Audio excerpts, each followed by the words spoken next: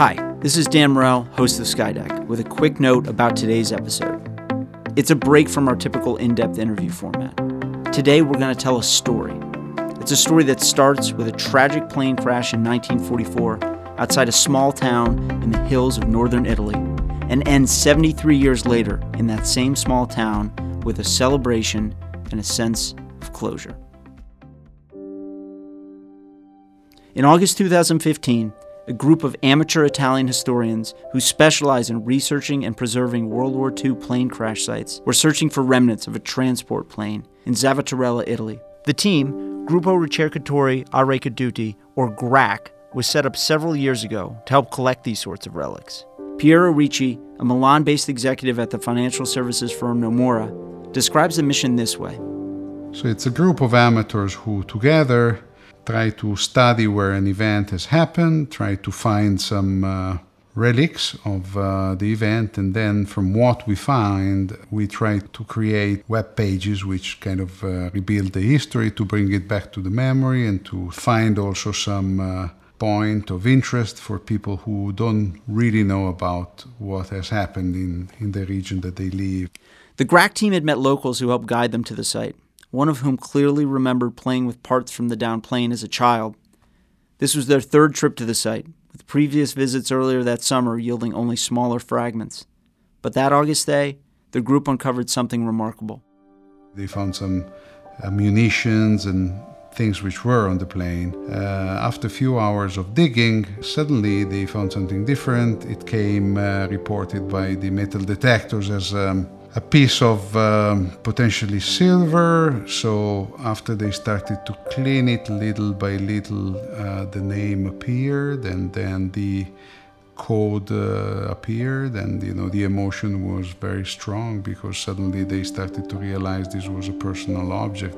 The name started to correspond to one of the crew members, and so it was really an emotional situation, and it was such an incredible feeling for them. The name on the bracelet was Richard Perzik. GRAC began an initial search for relatives but had no luck and grew frustrated. But Piero, who recently joined the group, thought he could help.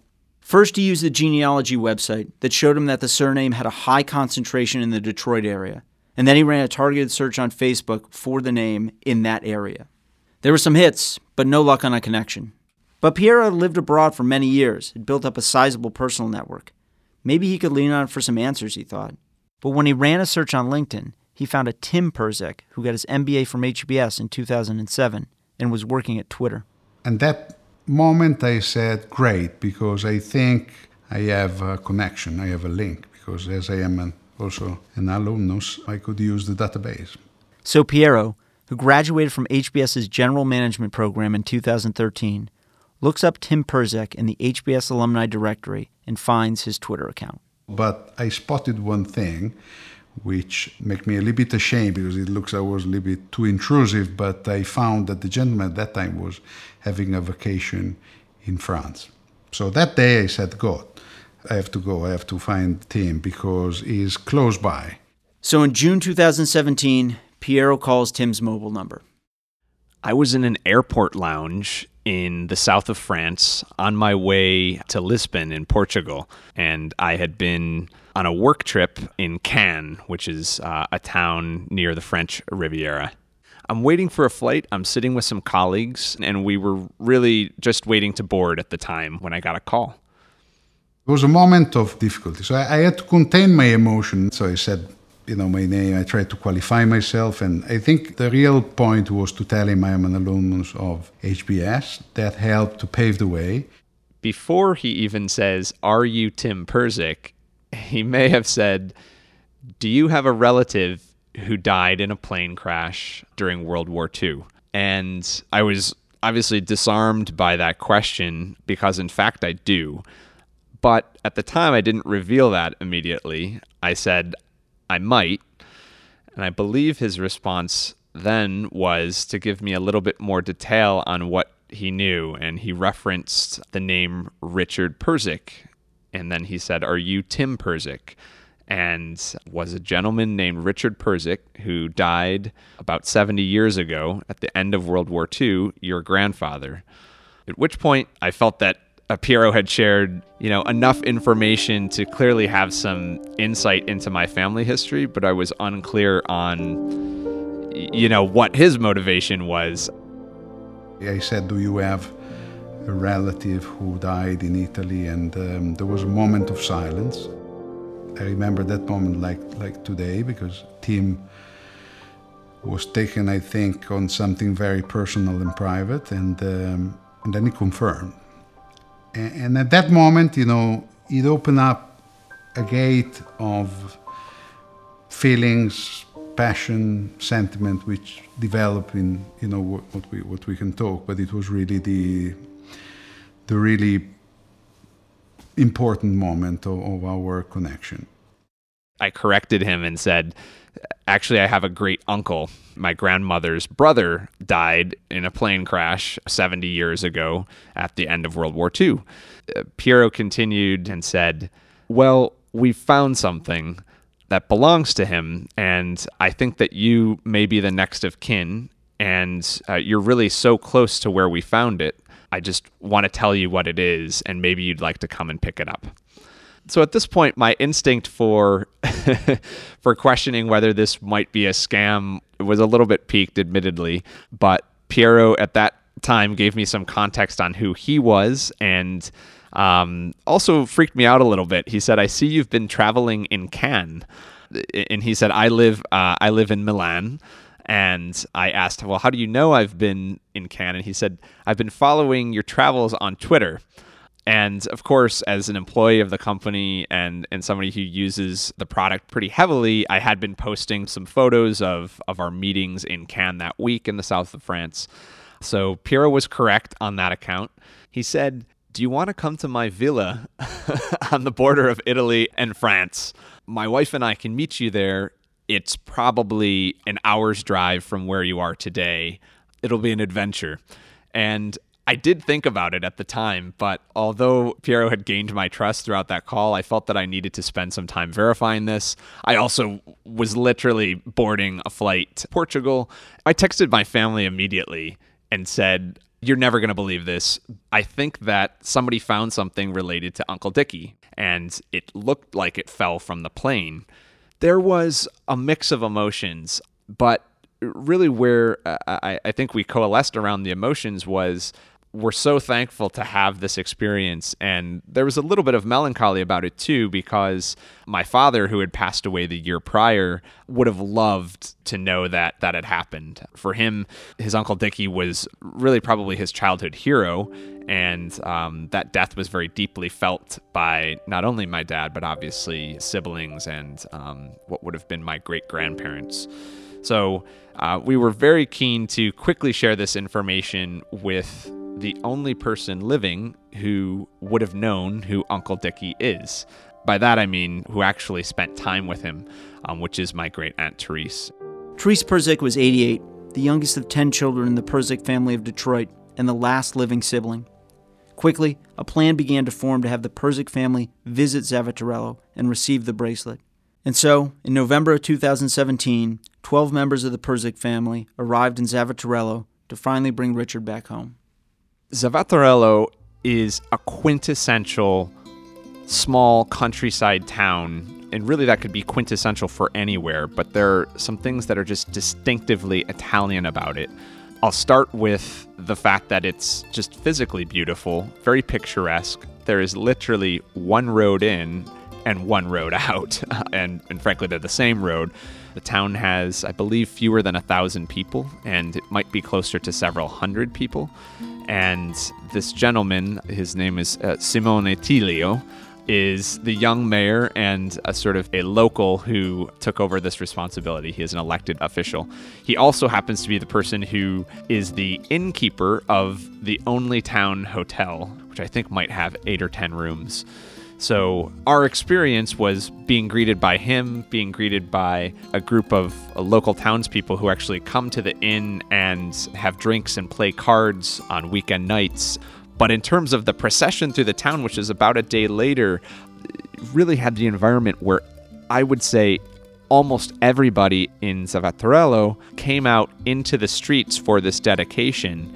The procession I'm describing is this movement up the main streets in this town from the town center to about a half a kilometer away where there's a church. And to describe the procession, I'd say it was both somber but also celebrant. And by somber, I mean there was a bit of mist in the air. It was gray skies, and people were walking quietly, but they were carrying sigils that I think reflected both the town's insignia as well as maybe that of the local province, as well as there were some folks in military dress. We walk all together with the veterans, with the family, many citizens of Salvatarello, and with also a little military band. We walked with the mayor to the church. We had a very nice ceremony. As I said, we had a mass in the memory of Richard Rupnik and all the crew members. Then we came back to the main square where we had the major and other authorities to deliver speeches. After that, there was a formal event of return of the bracelet, which was given to a living partisan. In the town center, there was a short presentation by the young mayor, Simone, ultimately to my great-aunt Therese. She, upon taking receipt of it, never let go. So it was not, no one else could hold it. Understandable when something has been gone that long, but for those first hours, she definitely had it with her everywhere. I spent a great deal of time talking to my aunt, not only about our family history, just trying to get the record straight. Again, with 9 siblings of hers and all of their children, I wanted to have a good picture of what it was like growing up for her and her relationship with her brother.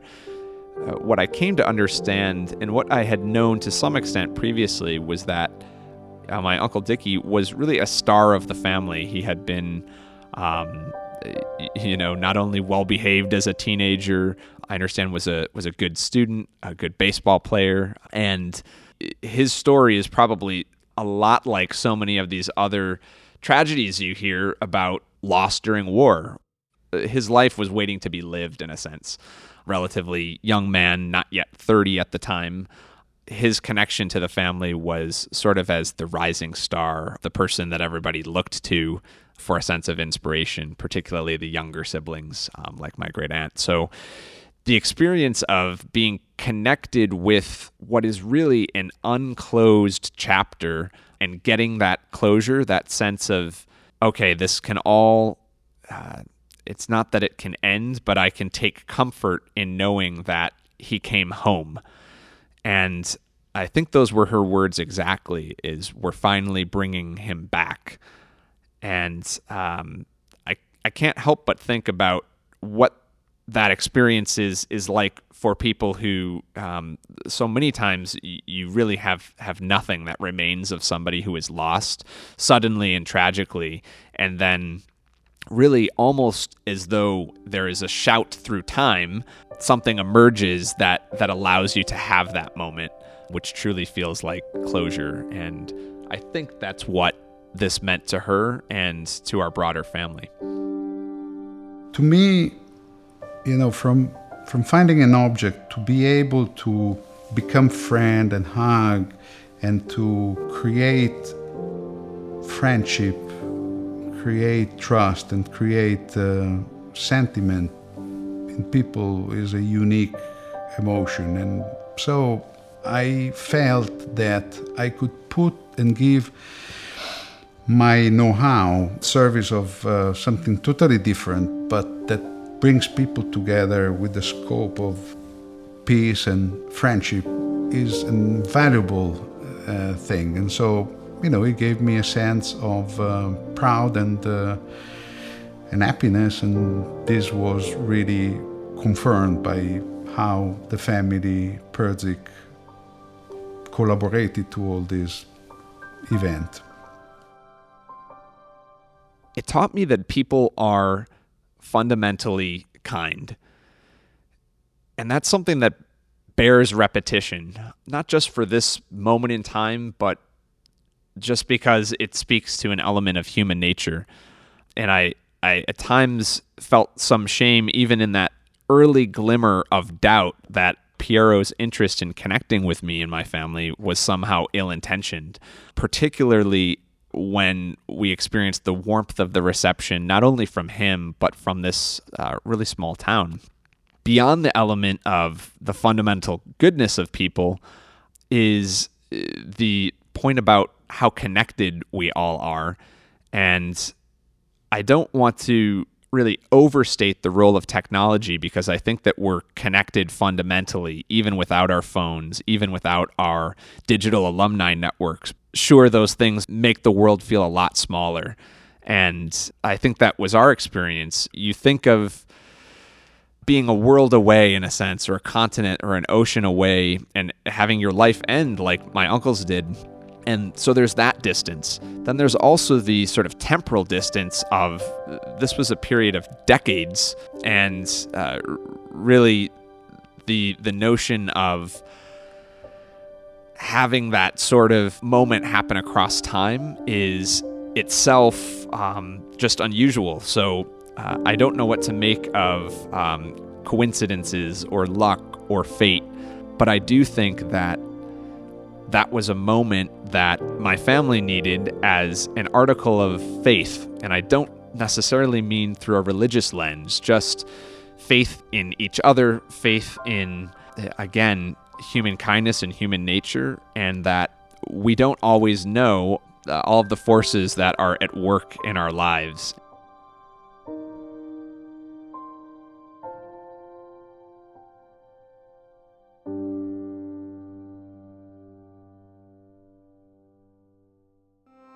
Skydeck is produced by the External Relations Department at Harvard Business School and edited by Craig McDonald. It is available at iTunes or wherever you get your favorite podcasts. For more information or to find archived episodes, visit alumni.hbs.edu/Skydeck.